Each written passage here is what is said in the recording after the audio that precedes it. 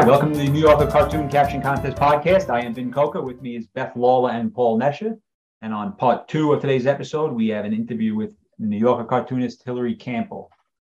I'll open real quick because we got a bunch of emails on it that they were the same captions that kept coming up for the current contest in crowdsourcing, contest 823. There was only like 100 captions that were just looping if you tried doing crowdsource voting. Sounds like the New Yorker initially lost 4,000 captions that were not in the crowdsourcing on day one. But we've been told that has been resolved. So if you go in crowdsourcing now, you'll see all the captions, and it should be back to being a fair contest as of, I say these words now, which is Tuesday night. So anyone who tried voting Monday, there was only about 1,000 captions, but all of them are in there now as of like Tuesday afternoon. With that note, jump right in here to contest 820. The winner was It Leaves Me Feeling Empty.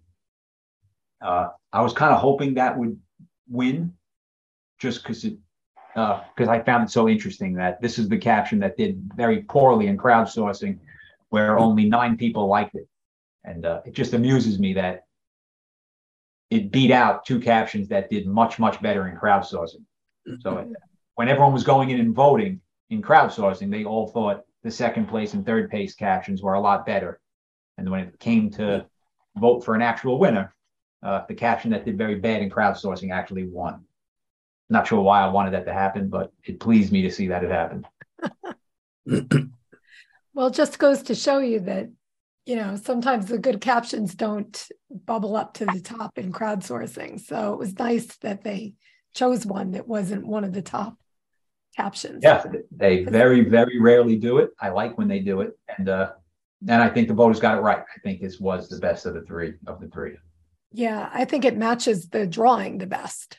Yeah. Definitely, because if it's squirting ink onto a page out of his self container, it'll leave him feeling empty. So I thought that was good.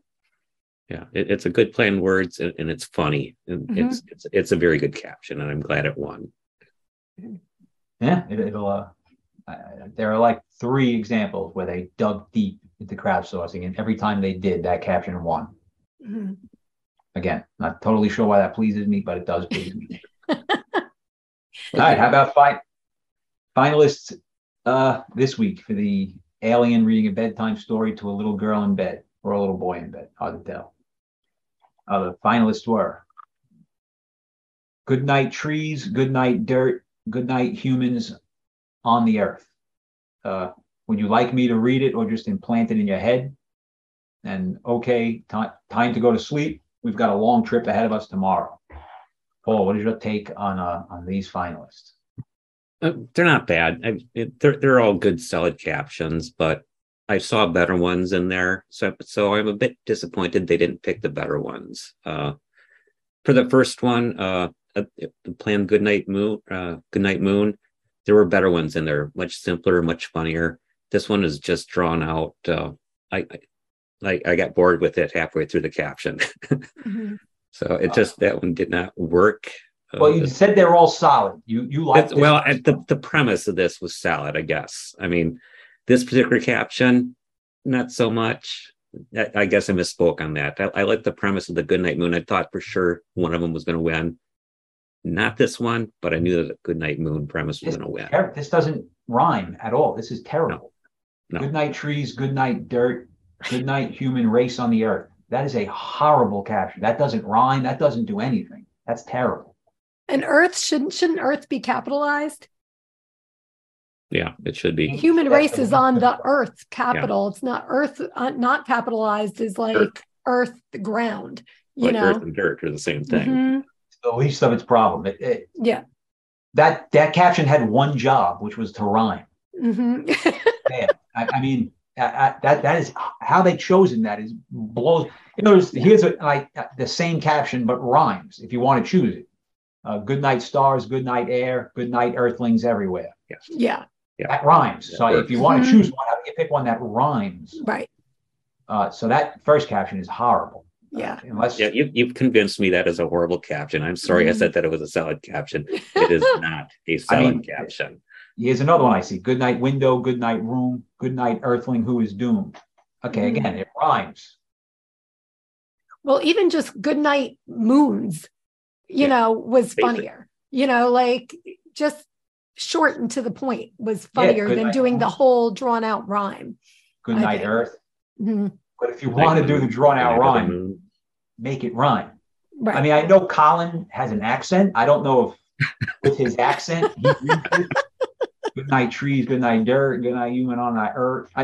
If you really want to stretch an accent, you can maybe get it to rhyme. But and maybe with his accent it rhymes. In the original Klingon, it rhymes. So there you go.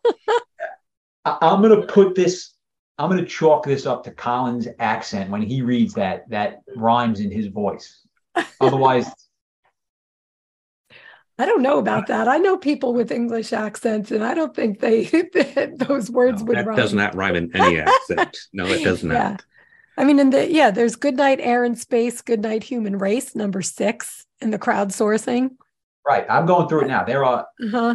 dozens with this idea, but they succeed in rhyming. Mm-hmm.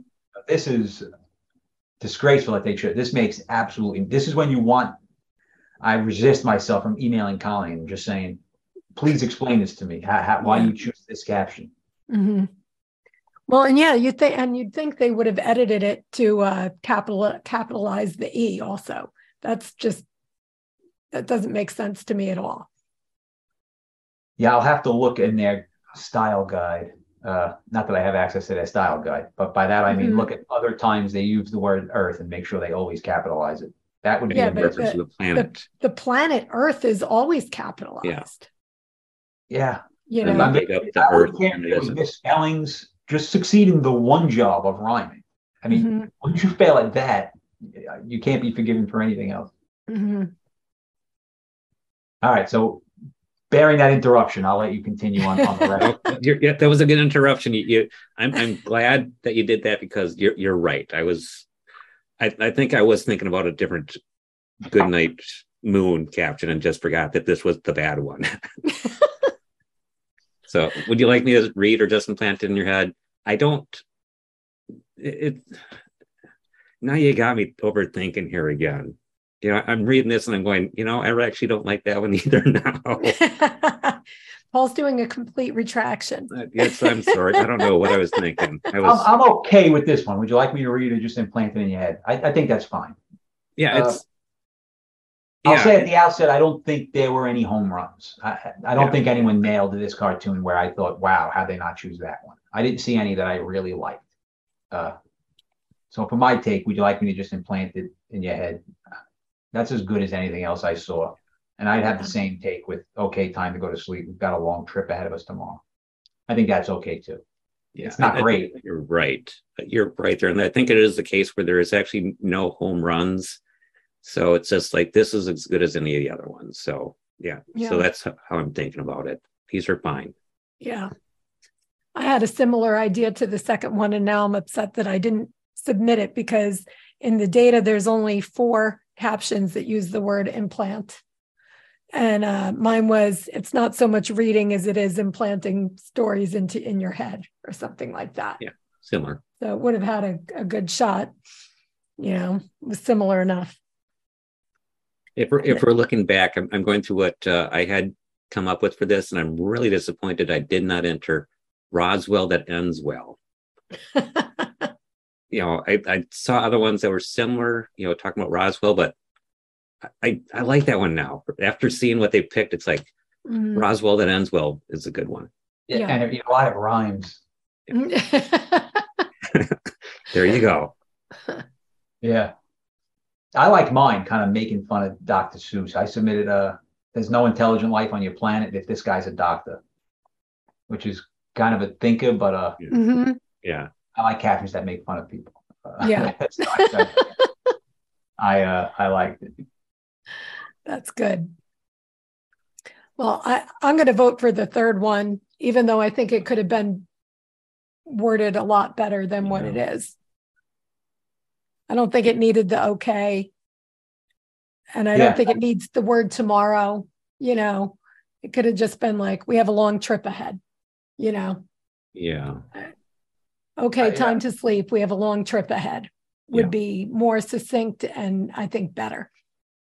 But I like the idea of the joke, and I think it's the strongest out of the three of them. I agree. Yes, I will be joining you in voting for that as well. I've already voted for that one. Mm-hmm. Good job, Steve Lieberman. All right, with that, let's jump into this week's contest 824.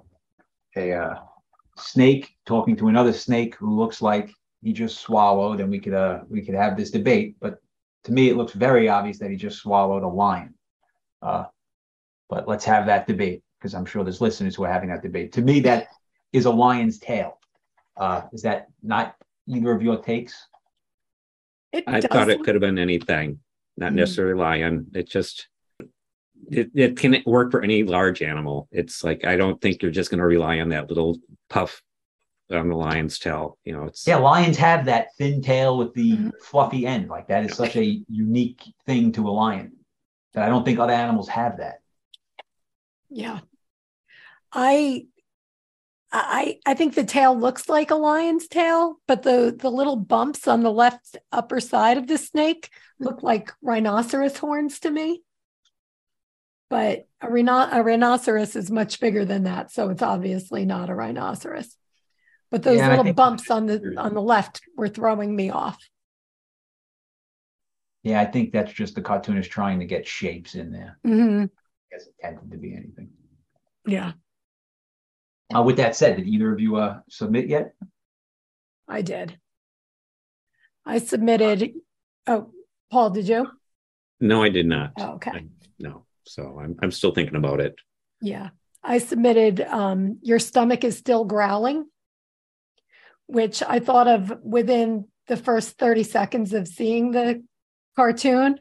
And then I waited maybe too long. I waited till the next day to submit it. I feel pretty confident that will be a finalist. I'll be surprised if that's not a finalist. I don't know if it'll be a finalist under your name, because I don't think you'll be the only one to submit it. I think that'll be a finalist. And I grappled with using the word still in it. Your stomach is still growling versus your stomach is growling. Mm-hmm. But I felt like still was important because he's already eaten, and it's not like, if your stomach is empty, it would be growling, but you've just eaten this giant thing and your stomach is still growling because the animal in it is growling. So I used the word still, but that was what I was debating to myself before I submitted it. I can understand that debate. I tend to like still as well, but I wouldn't say without still it's a bad. If they choose it without the still, I wouldn't say it's now a bad caption. It does work either way. Right. I think that'll be a finalist though. So I didn't even try to come up with anything else. That was it. That was as far as I got. No, I got distracted here. I was looking up wild boar images, and that could be a wild boar. Sorry, it's just you got me thinking, so I had to look up wild boars. In other words, why would it be a wild boar? No one really cares about. I don't know. Boar. Why not? In other words, there are animals that show up in cartoons, and it's bears, and it's lions, and it's snakes. It's like and it's sharks. I demand equal time for wild boars. That's boars are just irrelevant. No one's going to draw a boar tail because no one cares about a boar. Like, it's going to be one of the top 5 animals. There's sharks, there's lions, there's bears, there's snakes. Lions and tigers and bears. Oh my! I got news for you. Oh my isn't a horrible caption. No. But we're trying to work out the schedule to get David Borchardt on. Hopefully we do. If not, we'll at least try and get his original caption and confirmation that this is a lion. Or a wild boar. Or a wild boar. So Paul, you have not submitted? Neither have I. I have not, and I don't have any captions about wild boars, so I'm actually good there. I only came up with a handful, and I decided this is just going to have to marinate for a while. The ones that I came up with were That's Hard to Swallow, kind of an obvious one. There's going to be a bunch of those. Your Problems Are Just Beginning. So there's a process of digestion that's going to be a problem for this snake here. Don't talk with your mouth full. Another one that's going to be kind of common. And one that I stole from David Cypress, save room for sex. Which is one of my all-time favorite cartoons. Or is it leave room for sex? Leave room for sex. It's leave room for sex. So, but yeah, this is just, there's something better there and I just have to work at it. Yeah. I like your mouthful caption. I think that's good. That is going to be very common. I'm not going to submit that one. Yeah. Any that you saw that stood out on the Facebook page? No, only a couple of them. I liked you won't be able to go swimming for a whole year. And then there's another one, next time I call heads, which I thought was okay. But yeah, I didn't really see any that really jumped out at me as home runs. Was there an overall take in the Facebook group that this was not that it was discussed, but were captions geared toward this being a lion? I would not say that. A lot of people have said things, made captions about cows. And then in the jungle, of course. Yeah, they're in the jungle. So I don't know why a cow would be in there. Wild cow of the jungle. Wild cow of the jungle. And then there was one Simba caption, so a lion. Yeah, and then most people are just kind of staying away from generic. Yeah, they're just doing generic without actually saying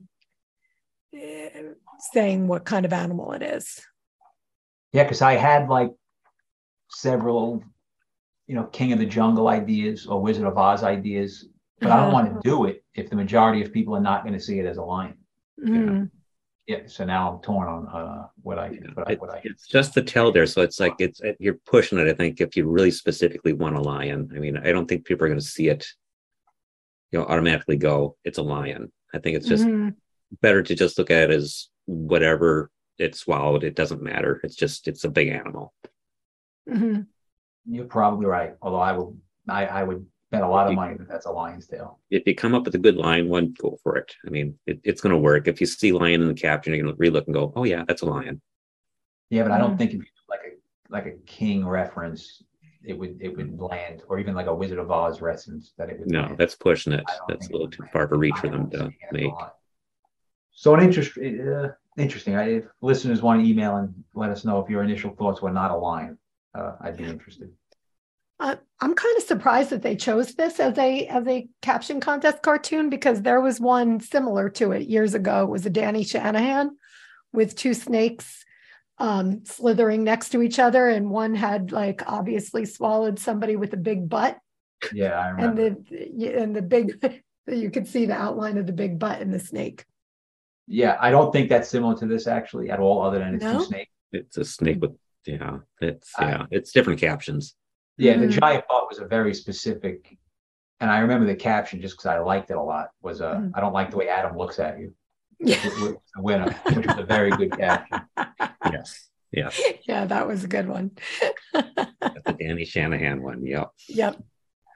I don't think this is too similar to that. I think that was very butt specific, and this is.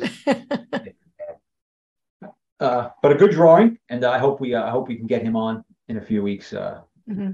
Talk to him about it. Yeah, I think the drawing is great.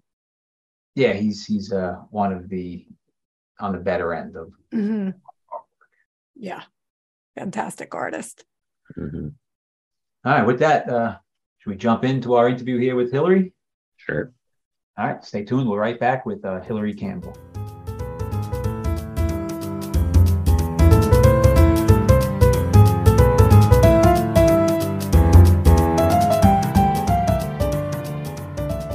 All right, we'll jump in live. Yeah, why not? So Hillary, thank you for joining us. Much appreciated. Thank you for having me, of course. We like to start, if you don't mind, with just a quick background of what got you into cartooning and the early days. The early days. It's like, okay, well, God. Well, I definitely have been drawing since I was a kid, I was always drawing cartoons, and my mom had me in every art class she could really put me in, probably just keep the fourth child busy. But I wanted to become a cartoonist actually at age 5. I wrote it I had it in my like list of dreams of like dream jobs. But I was my grandfather, Dan Vaughn, was golfing buddies with Charles Schulz, and they had this relationship, basically on and off the course there, and in Northern California. And Schulz used to do a lot of drawings, specifically for this tournament my grandpa used to run in San Jose. And so they had this, long-term friendship. And that also resulted in Schulz doing a lot of, he gave a ton of work to my grandfather. And so I grew up really like in awe of him, and that we had originals around the house of just little big drawings he'd done for my mother. And she was one of eight siblings, so there's just a lot of work from his around my house and around my grandparents' house. And he was such a big figure, obviously, to everyone, but specifically for me. I really wanted to just like draw like him and write jokes like him and everything.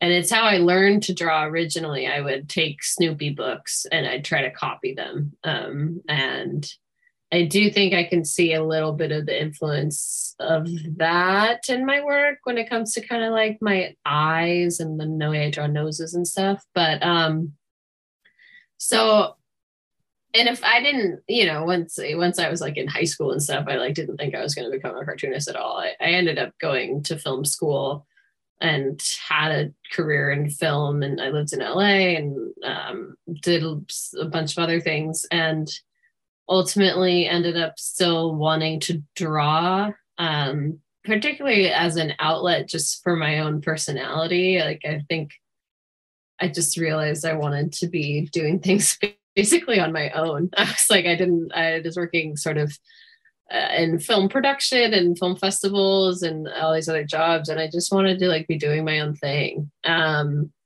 And so I started drawing cartoons again, which is funny, just kind of like to circle back to what you did as a little kid. And so that was in 2014, 2015, I started to like, I was always drawing, painting, and like doing that kind of stuff, but kind of just started really thinking more about the ideas of cartoons and becoming a cartoonist. And so then it took me, I sold my first piece to the New Yorker, I think the end of 2016. Is that who you first started submitting to when you came back to the realization that you wanted to be a cartoonist? Yeah, definitely. Yeah. There's so few publications these days that even, purchase cartoons. And the New Yorker is obviously like New Yorker or bust, kind of like as far as a gag cartooning.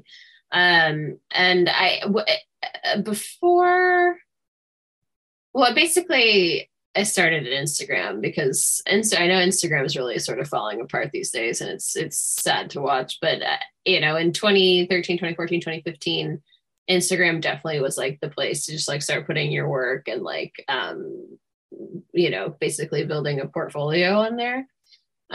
So I started just putting stuff on Instagram every day and was just building basically an audience. And then I don't know if it was before or right at the same time, I got hired to illustrate a book called A Feminist Fight Club by Jessica Bennett. And that was like a big job for me, a big first job that definitely helped. It just sort of helped set up the rest of my career. It was a very popular book. It's just a great book. And it's at HarperCollins, and Jessica Bennett's this incredible New York Times journalist. And that was basically, I think, maybe right before I sold my first thing to the New Yorker, and kind of finally gave me a chunk of money to sort of stop waitressing and nannying and really go after cartooning more. Yeah. How did you break into the New Yorker? Where you just start submitting. Where were you submitting to? I was submitting to Bob Mankoff first. I submitted to Bob Mankoff for every week for a year. But how did you submit to him? Through Submittable? Oh, I was bringing them into the office. Oh, you were hand delivering cartoons every week? Yeah.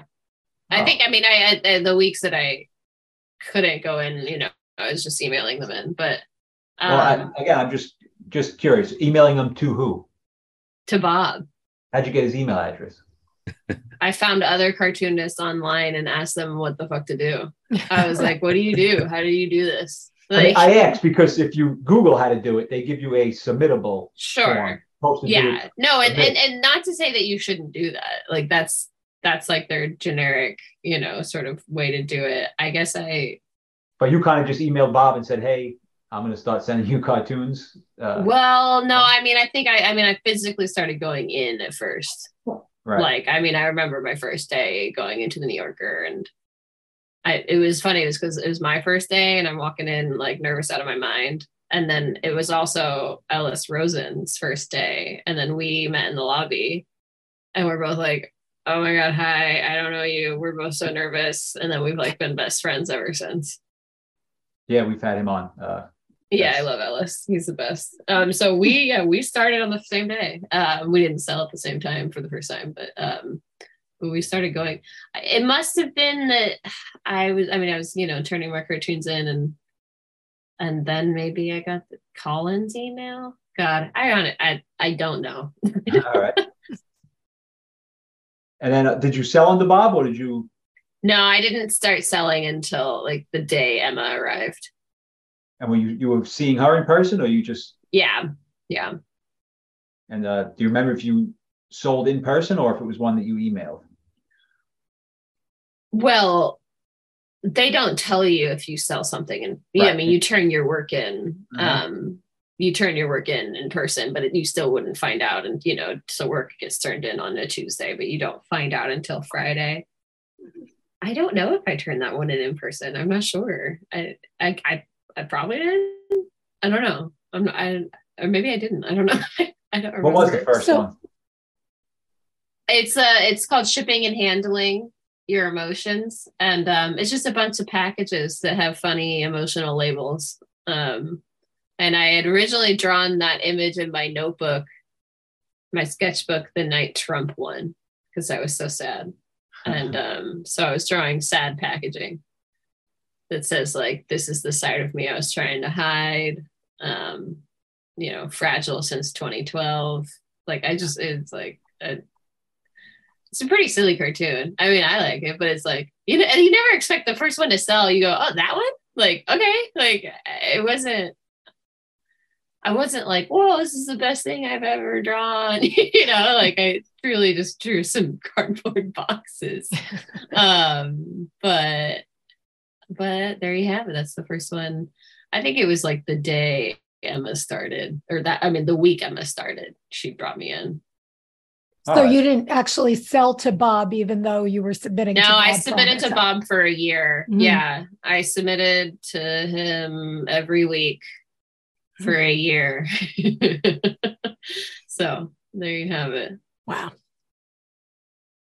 That's a great cartoon. No, thank you. Hold it up. Yeah. Oh, yeah. Were you submitting roughs at that time, or everything you submitted was kind of the final product? I think when you start submitting to the New Yorker, you don't really want to be sending roughs in. Right. You need to, there's definitely the prove yourself period. So everything I was sending was a finish.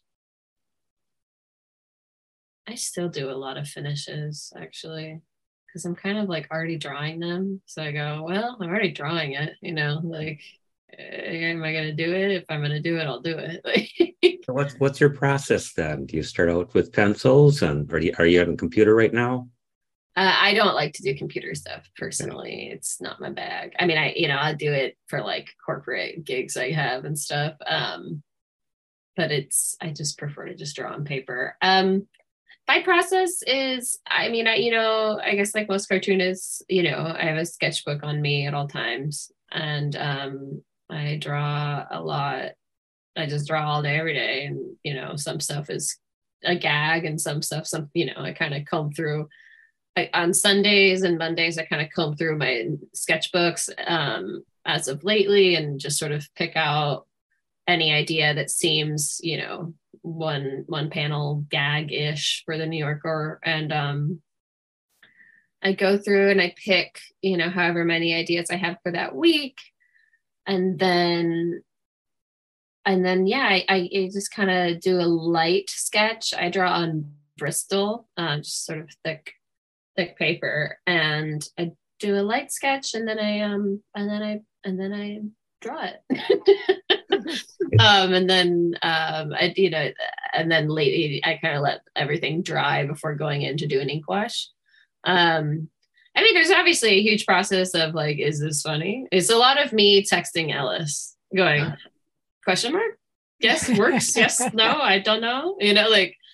And or Alice and Sophia Warren are kind of my buddies. And I mean, I'm friends with, I don't know. They're the people I talk to the most, though. But a lot of, is this funny? That's a big, obviously, joke writing thing where you're like, is this reading at all? And so I usually try to determine that, but obviously, of course, before I draw the damn thing.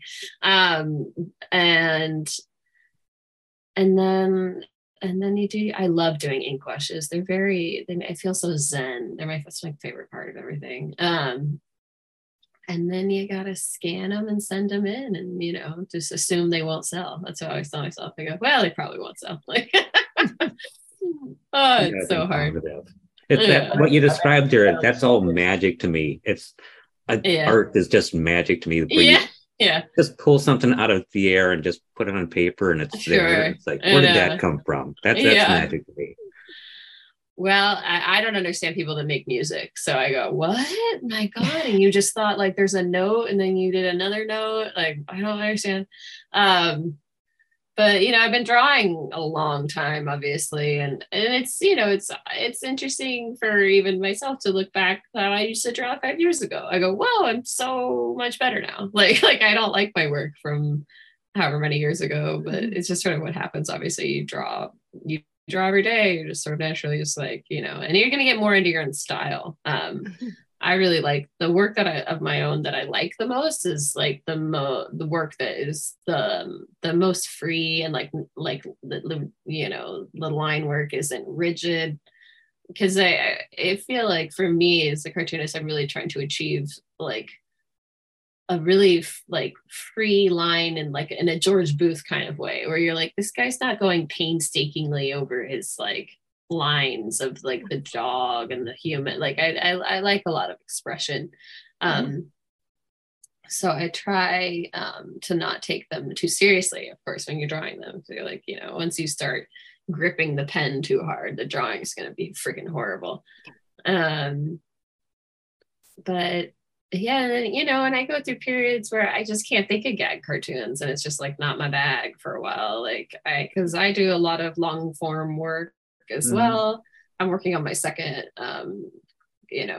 graphic nonfiction right now. So that's going to take me, 25 years probably. But I love gags. I love I don't know. I'm all over the place, really. So your first, we're all talking at the same time. Yeah, go ahead, Beth. Go ahead. I was going to say, so your first graphic novel was The Murder Book? Yeah. So are you a murder podcast fan, or how did that come about? I'm a big murder podcast fan. I mean, of course, before the podcast, there was just the book. But yeah, so Murder Book, it's almost a year now since it's been out, which is so wild. I can't believe it. I started to draw Murder Book because, well, yeah, I mean, I've been obsessed with true crime, since forever. Big reader of true crime, also, like watched, all the documentaries, all the all the TV shows, all that stuff since I was pretty young. And really it's also like, it's a big part of my relationship with my mother and my sisters. And, so I was wanting to, basically it was just trying to figure out, like, I was like, I know I want to do a big book. Like I want to like find whatever subject it is that I'm going to be able to sort of create a longer, graphic book. And I was talking with my agent about it, and she's like, okay, well, send me 5 ideas you think are worthy for you of a book. And I sent her 5 ideas, and one of them was just I don't know, my mom and I talk about murder a lot. And she was like, I think you need to follow that. So I did, and it was very easy for me to write. It was like, I knew I wanted to talk more. I wanted to talk about the true crime community rather than actual crime itself, because we're also, in the past several years in this moment of such a true crime boom. But at the same time, people that love true crime have been here since forever, like there's kind of like a light being shined on the community because of, ever since Serial came out in 2014, it really like sort of changed basically all the media we consume today. It was a very like pivotal moment. And so it felt like the community was being shined on, but then there's sort of the idea that like, oh, it's not right to be so like, obsessive with this stuff. And so I wanted to write a book about my mother, but also write a book about the true crime community and sort of explain why it is people, and as women and men, why they are so attracted to consuming crime nonfiction. And so it took me about 3 years to draw. Wow. It's like a 350-page book, so it's a lot of cartoons. Wow. Did you ever have any self-doubt going in the middle of that? Of course. Yeah. I'm like, what am I doing? I mean, I'm in it right now with my new book. I'm like, I don't even know what this is. Like, you're just like drawing random pages. You're like, I guess this hope this flows together. I have no idea. And the structure is what really can be very daunting for me, of like, you can structure a 3-page cartoon, you can structure a 20-page cartoon, but structuring something that's like this big I get very lost in it. It's hard to zoom out and like literally see it and make sure it's coming together. I'd want to like paste them all over my walls and be like, does this add up? Like, but yeah, tons of doubt. Of course, how could you not? Yeah, it's every cartoonist that we had on that has done a graphic novel. Yeah, it's said the same thing. It's like they get halfway through and it's what the hell am I doing? Yeah. What the hell am I doing? Why and why would anyone read this? I was like, I don't like. But since the book has come out, it's been. I mean, Andrews McMeel has been such a wonderful publisher, and my editor is awesome, and really just wonderful response to the book. I've had so many messages from readers saying like, I finally feel understood, like, this is like, this book like explains my whole psyche. And I was like, that was my hope, to like sort of write a love letter to the true crime community and to the people who consume it. And that's the one thing I was like, I feel like I haven't seen a book like that that's actually speaking to the readers rather than I don't know, I mean, the murderers, I don't know what the rest, I don't know where that sentence goes. I wasn't even aware there was a community until I found out that I have a friend who listens to true crime podcasts like every free moment she possibly can. Absolutely. And I was like, ooh, that's a big community. Like kind of scary, but it's interesting. And her husband said he'll come home from work and she'll be in the kitchen cooking, slicing things with a big knife, listening to murder podcasts. And that sounds like my sister. Oh my God, get me out of here. So funny. Yeah. It's a lot of, and it is a lot of women. The readership or, listeners, readers, watchers are somewhere upwards of like 60 to 70% female. So there is an obvious draw there for women.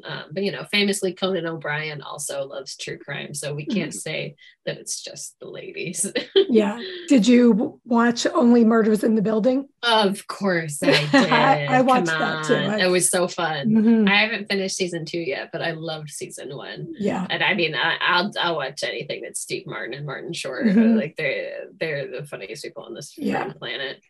Yeah, that's why I watched it. Yeah. Because of them. But it did give me a glimpse also into this murder. Yeah, thing. yeah. Yeah. It's like totally up my alley, obviously, and up the alley of the book of like talking about the people who are actually, you know, maybe consuming a little too much. And I just want to point out to the people listening at home, if they could see the video right now with Vin and me just kind of sitting back and just and you two are just going on The about men, the murders. they rarely get it. There's Sorry, a great sorry. scene. Okay. Well, did you men watch Only Murders in the Building? I wanted to. I don't get Hulu. So. Okay. You gotta get it. I haven't, but I didn't. What is it? In other words, I know of Serial, and I did listen to Serial way back when it was out. But there's many other true crime podcasts that do the same thing, just pick a case and kind of go through it. Oh, there's thousands. And they just you just pick a random case and they go through a random case. Well, yeah, I mean, so they decide, you know, the producers. There's so many. I mean, there's a lot of podcasts that are going and looking back at cold cases and trying to figure out like why did, you know, this person's killer, what happened, why did the police fuck up so much, how did this person ever, you know, like there's an incredible one about solving the missing person case of Jacob Wetterling, this young boy who went missing in Minnesota in the 80s, and they never found him, and it was all due to police negligence. And it was a sad story that the killer. Anyways, that's a you know, and a wrongful conviction, a ton of wrongful conviction podcasts, and a lot of those journalists are doing the work to get people out, you know, with like the Innocence Project of like they shouldn't be in there. I mean, I hate to break it to you, this is a huge thing. Yeah. Does anything come out of these? In other words, I remember listening to it, and it ended, and it was just that was pointless. It kind of just went. No, it's not pointless. Adnan literally just got freed. It's not pointless. I did hear that he got freed, but I think that's new evidence that came out. It had nothing really to do. The podcast was the podcast. No, but the podcast brings attention. I mean, one of the biggest problems with or the biggest issues you can have in cases that run cold or wrongful convictions is it something leaves the media. There's less pressure on the police to solve something. So when you have a podcast or a book or something kind of shining light back on a case and bringing it back to people's attention and bringing it back into the public eye, into the media, then it's reminding people this didn't get like it puts more pressure and more attention to the case. Yeah. What about JonBenet Ramsey? Whatever happened with her? Good God. Well, you know what? I mean, I think about it every day of my life. Are you kidding me? I'm still convinced that her brother accidentally killed her and that the parents were like, we have to cover it up. That's what I think too. What happened. And I think that's what most people think. And we'll have to go to bed at night just telling ourselves that. Yeah. So what is your new book about? Not murder at all. I'm pivoting. It's called The Joy of Snacking, and it is it's about snacks. My first book was very focused on my mother, my relationship with my mother, and I wanted to do something that was going to pivot more to my father, who is a big cook. But quite frankly, I'm not a foodie. I like live to eat an Eggo waffle, and I feel like there's such a massive foodie community, obviously now, and like cooking is such a big deal. And I wanted to draw a book that was more for the people who are like, I like Cheez-Its. but I mean, that was like my pitch for the book of like, I was like, you know, I'm going to tell fun, silly stories about growing up and being, I was legitimately afraid of food as a kid for many years. And like as so many kids are, and sort of the exploration of like, of course, a blanket statement, learning to love yourself, but, you know, especially for women, you know, food could be an extremely emotional area when it comes to the expectation on women's bodies. And so the book is sort of, I mean, I'm in the middle of it, so this is why I'm talking in circles. Mm-hmm. It's talking about how all of your relationships and how food affects love, how food affects your family relationship, how it affects friendship, how it affects your relationship with yourself. And I'm having a lot of fun drawing it because it's so different than Murder Book. And it's, you know, drawing myself as a little kid, you know, and like the terror I had when like anyone, like if someone said I was going to eat pasta with red sauce, I'm like, that's very frightening.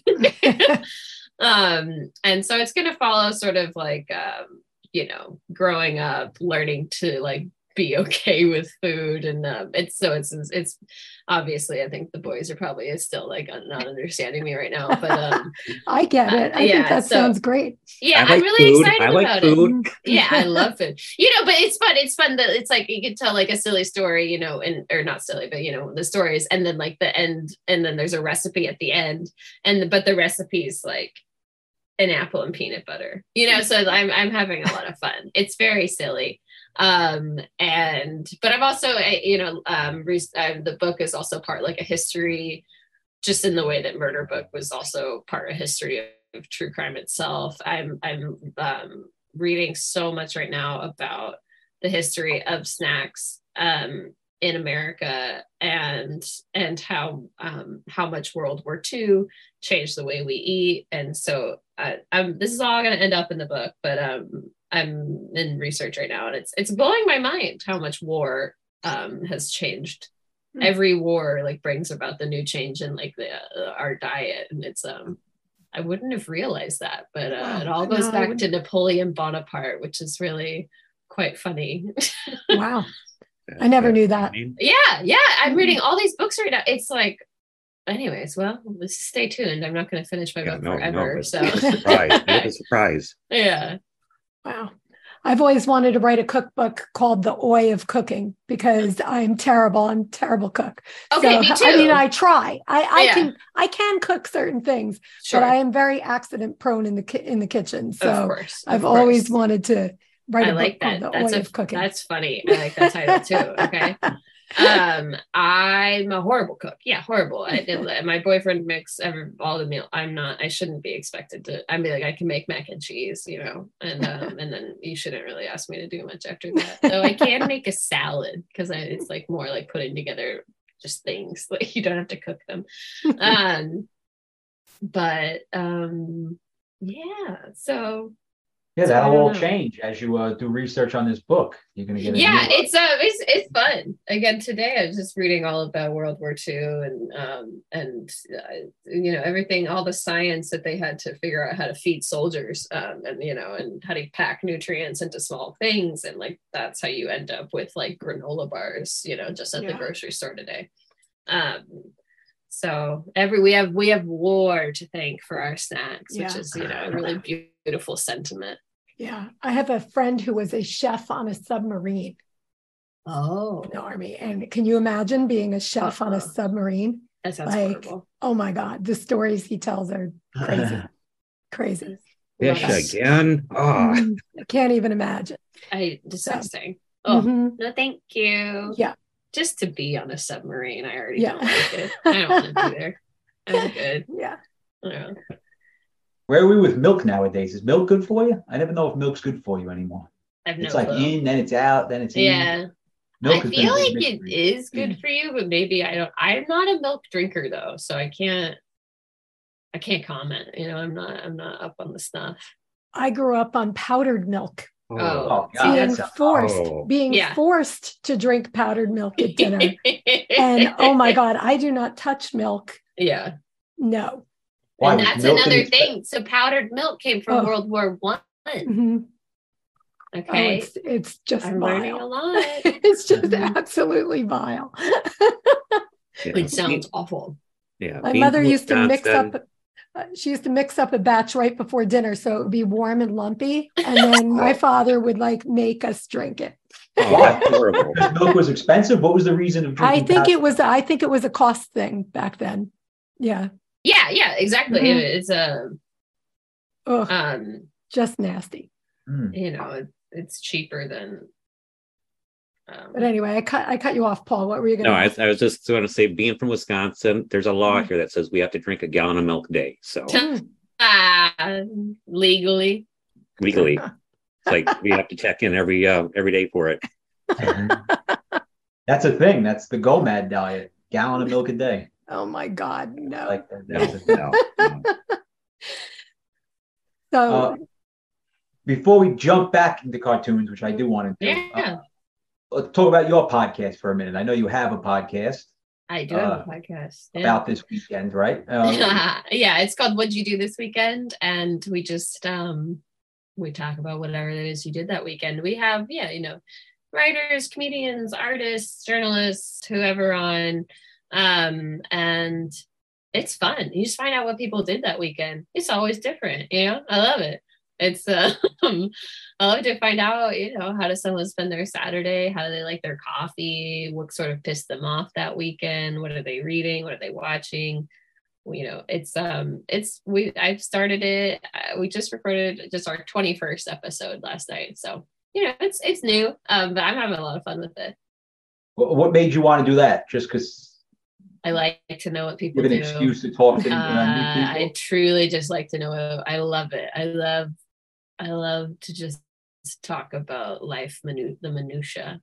Like, did you sleep last night? And I'm like, okay, you didn't sleep well. Like, now I know that. Like, I'm really big on schedules. I love to know someone's schedule. I find that really interesting.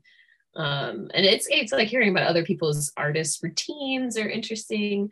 I'm weird about. I love that stuff. That's interesting. That's almost a voyeurism there that for people listening in on you, because it's just you guys talking about stuff.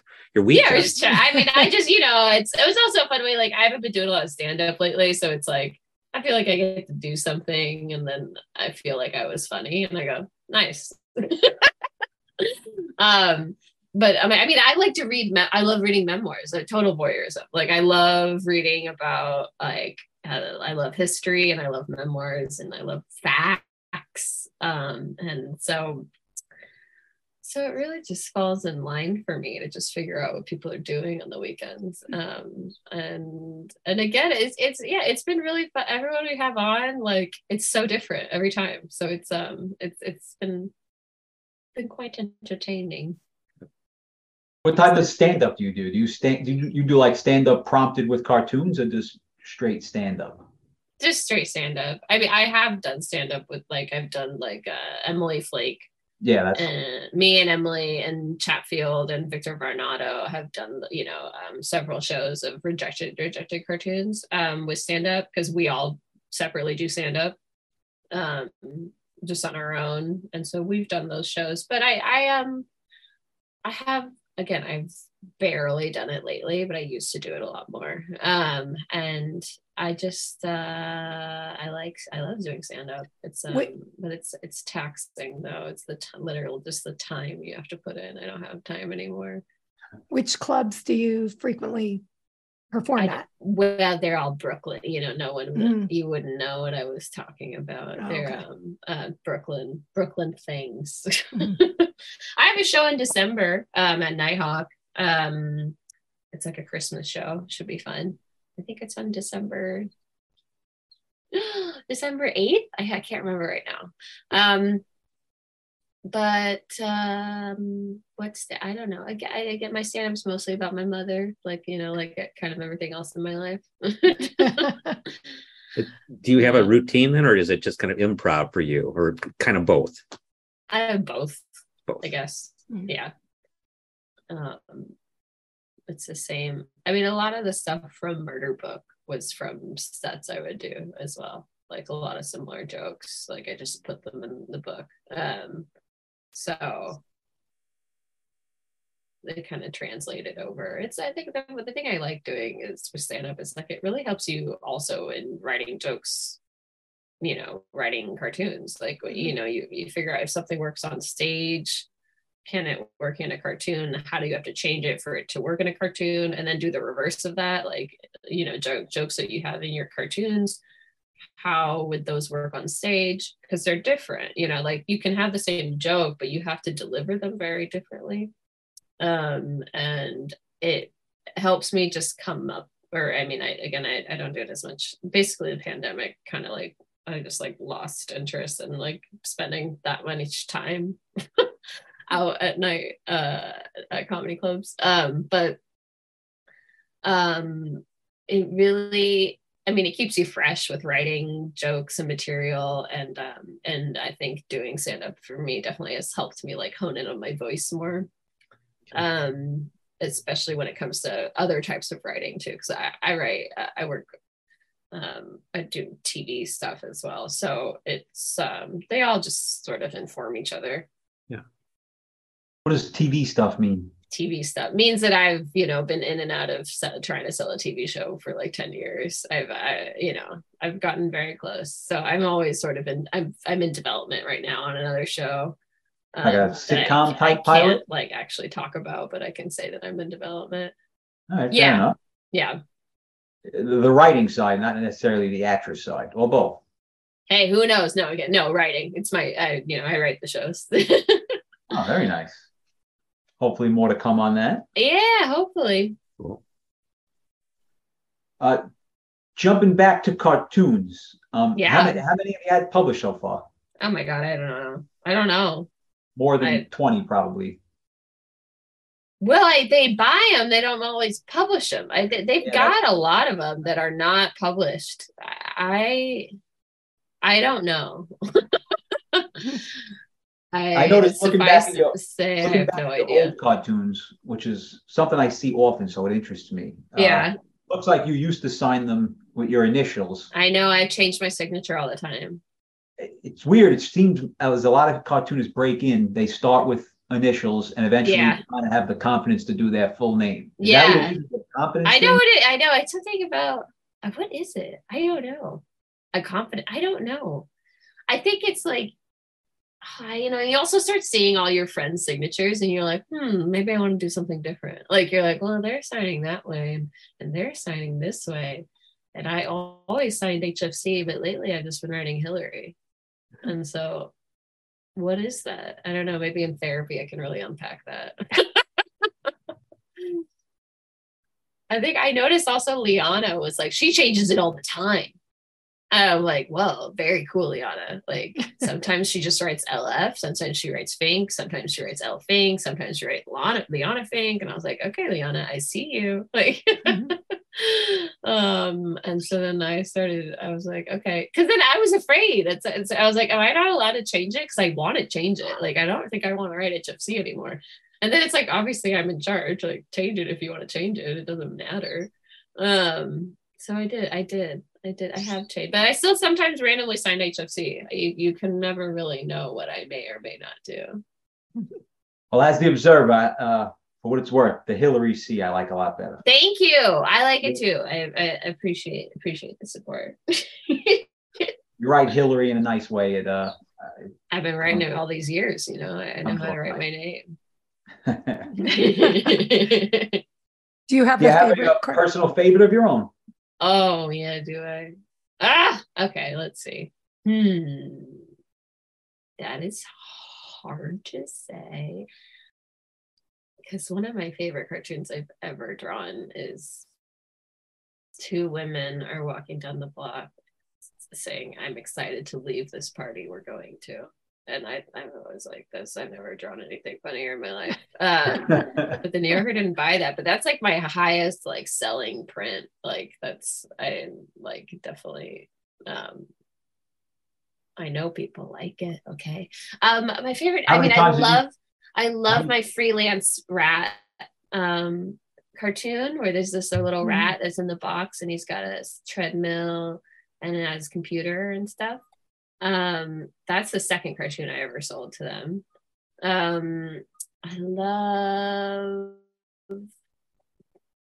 I like the cartoon also where the woman's burning her husband's cargo shorts. Yeah. I like that cartoon. I love my mom wine tasting cartoon, where the whole thing of like the rambling gets onto talking about Annie Garden and can't remember something. Mhm. My mom would get so defensive when that one came out. She's like, people are calling me and I'm having to explain that I didn't say that. I didn't actually say it. She, Hillary writes these things. I didn't say that. I don't even watch China Garden, I was like, well, you could have said it.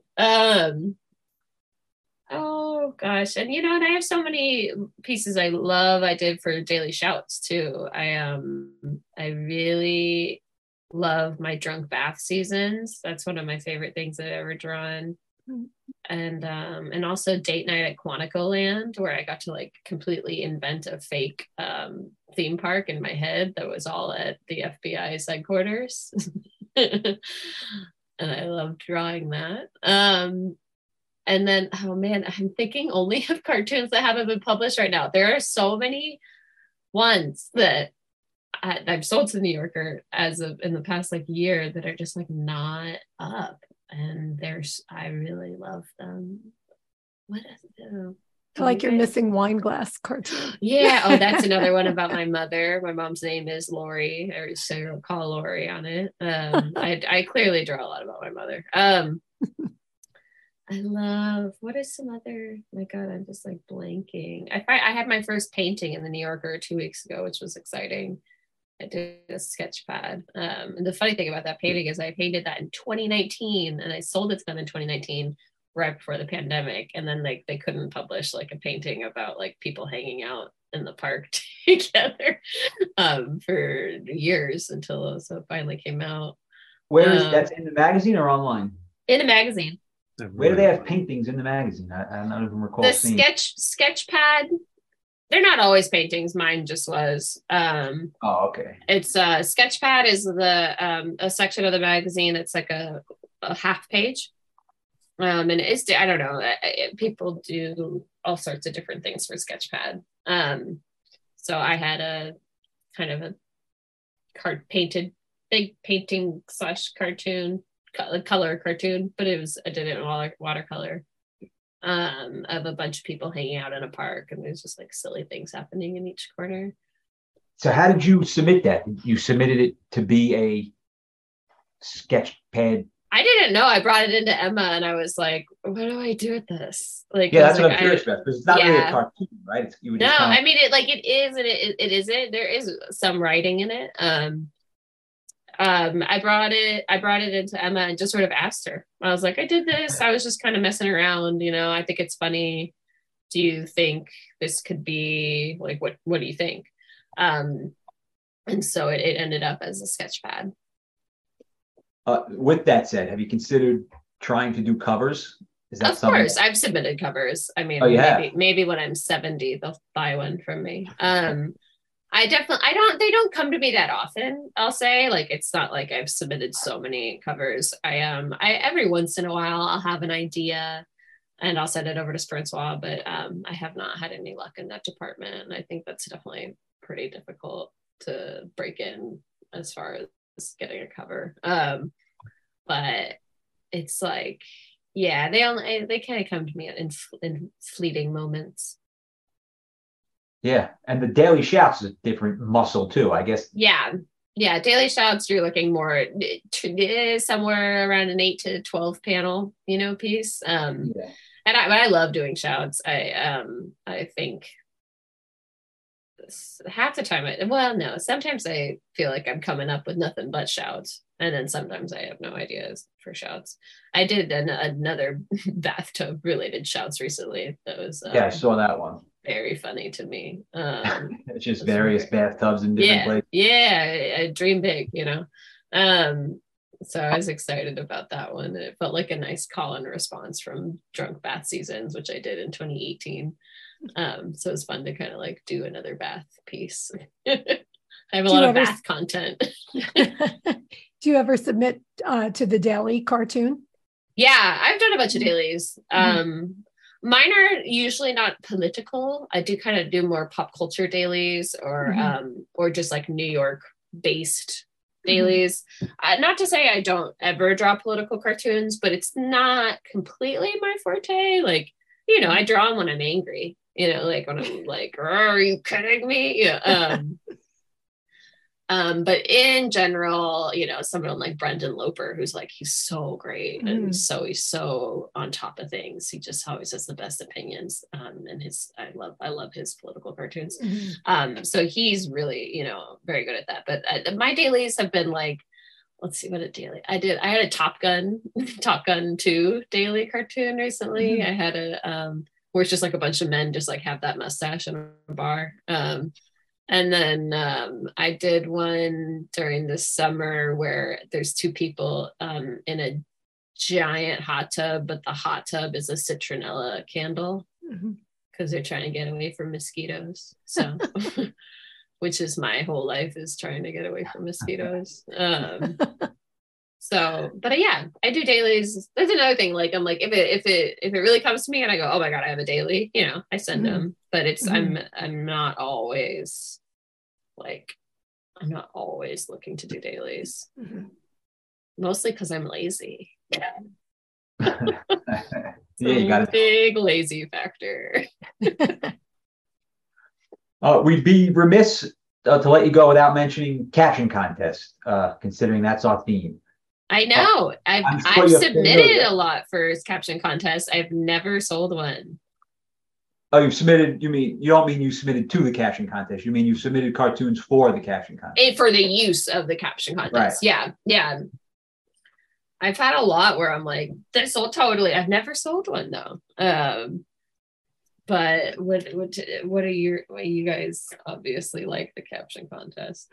Yeah, I was just curious if you had an opinion one way or the other. If you liked it, it sounds like you do like it. If you're submitting for it, it sounds like you like it. Well, it's just sort of like, sometimes I just, you'll end up like taking a cartoon that isn't selling and you'll go, come on, maybe for the caption contest, like, why don't you buy this thing? You know, like, because the image is maybe ridiculous enough, you know, for the caption contest. I will say I also didn't grow up with the New Yorker like in my house, so I think that maybe if it was showing up on my doorstep when I was younger, I would have been like trying to submit to the caption contest, but I didn't have that. I didn't like know about the New Yorker, probably because I was living in Northern California. But then obviously people read it all over, but it just like, I didn't really know that much about it until later in life. But I never submitted. So, but I think it's fun, you know. I always like reading people's like, you know, what are the final 3 that made it through? Yeah. I believe in it. I support it. I believe in it. Good to know. Yeah. I like when little kids do them more than anything. You know, that shit's funny. Yeah, there was that little girl on Instagram a year or 2 ago. What was her name? Alice. She was like 6 years old. She was killing it. Yeah. That was definitely, that was a big moment. I'll ask one more murder question before we let you go. Oh, good. Curiosity. So what is it generally people, or you specifically, like, is it the murderer mindset or just the whole mystery of solving a murder? It's the mystery to me. Like, so you're less interested in the psyche of the murderer. And no, I am though. I mean, okay, it's both. I mean, I definitely like to, you know, unwind a puzzle and go like, how could like figure out how could this have happened, and put together the pieces too when you're hearing something and you know it's the crime hasn't been solved and you're like desperate to figure out what actually happened. I love that. I like watching thrillers. I like watching mystery, everything. Like I'm really just into any of that stuff. So I do like to like hear just like the facts of everything, just like to have all the facts breakdown of like, well, what happened that day and what led up to this and then, but also definitely with the murder psyche, because especially for me, it's just like, well, why? Like what? Because I think that so much of like listening and partaking in true crime is sort of just trying to understand what could lead a person, a human being, what could lead them to kill somebody. You want to desperately understand why they chose to do something, and or what happened in their life that led them up to this moment of being so horrible. Because of course there is the TV show Making a Murderer. It's like, people aren't born murderers unless you're Ted Bundy, and then there's something that's happened to them in their lives, or is it a chemical imbalance, all this stuff. Like I love to know all that stuff. Wasn't there some weird thing about the woman that wrote Making of a Murderer, that she actually may have murdered her husband? Wasn't there something like that? That one, that was a different one. There is that woman that wrote that book. Yes. Yeah. Like If I Killed My Husband or something. Right. Something like that. No, she was just sentenced to prison. So she was. I lost track of the story. She wrote something. I think the book was called How to Kill Your Husband. Yeah, that's what it was. And then she did. And then I went, oh my God, Basic Instinct. Like, could you be more obvious? It's like hiding in plain sight. Like, oh my God. That story was hilarious though. Like I was like, what is wrong with you? But truly is the plot of Basic Instinct. So crazy. Except are you watching the Dahmer show? I don't want to actually. I was like, I saw that come out and I went, now why'd they do that? And I'm like the person to watch these things, but I don't understand what made them think we need more Jeffrey Dahmer. It's just like it's like when Netflix brought out 2 more movies on Bundy when no one needed another. I was like, no. That was unnecessary. And we don't need it. And like, especially with Dahmer, there's so much written about him already. There's so much. And if you want to watch something, watch the incredible Dahmer movie that's based on the graphic novel, or memoir of the guy that grew up with him. Like, to me, that was like really interesting. That was enough for me and my friend Dahmer. And I don't know, I don't know why they did it, other than obviously just to make money. You're like, well, okay. But that's one where I went, I'm good, actually. I think I'm good. Yeah, I don't know why anybody would want to watch that, really. Yeah, he's a horrifying person. Well, I got to say that earlier when you started talking about the murder book, how you introduced that, you started with what I thought would be a great caption for a therapy coach cartoon. My mother and I like to talk about murder. Oh, there you go. That's a great caption. Well, yes, yeah. My brother and I like to talk about murder. Yeah, I'm sitting there holding a knife or something. Yeah. Like, oh my God. It'd work for a Charles Addams cartoon, if he had Wednesday sitting there. Yeah. If only I was Charles Addams, Oh gosh, that's great. Yeah. Oh, well, we have had you for an hour. I don't know if there's anything you want to plug. We will link your website in the show notes where people can buy your book and see all your events.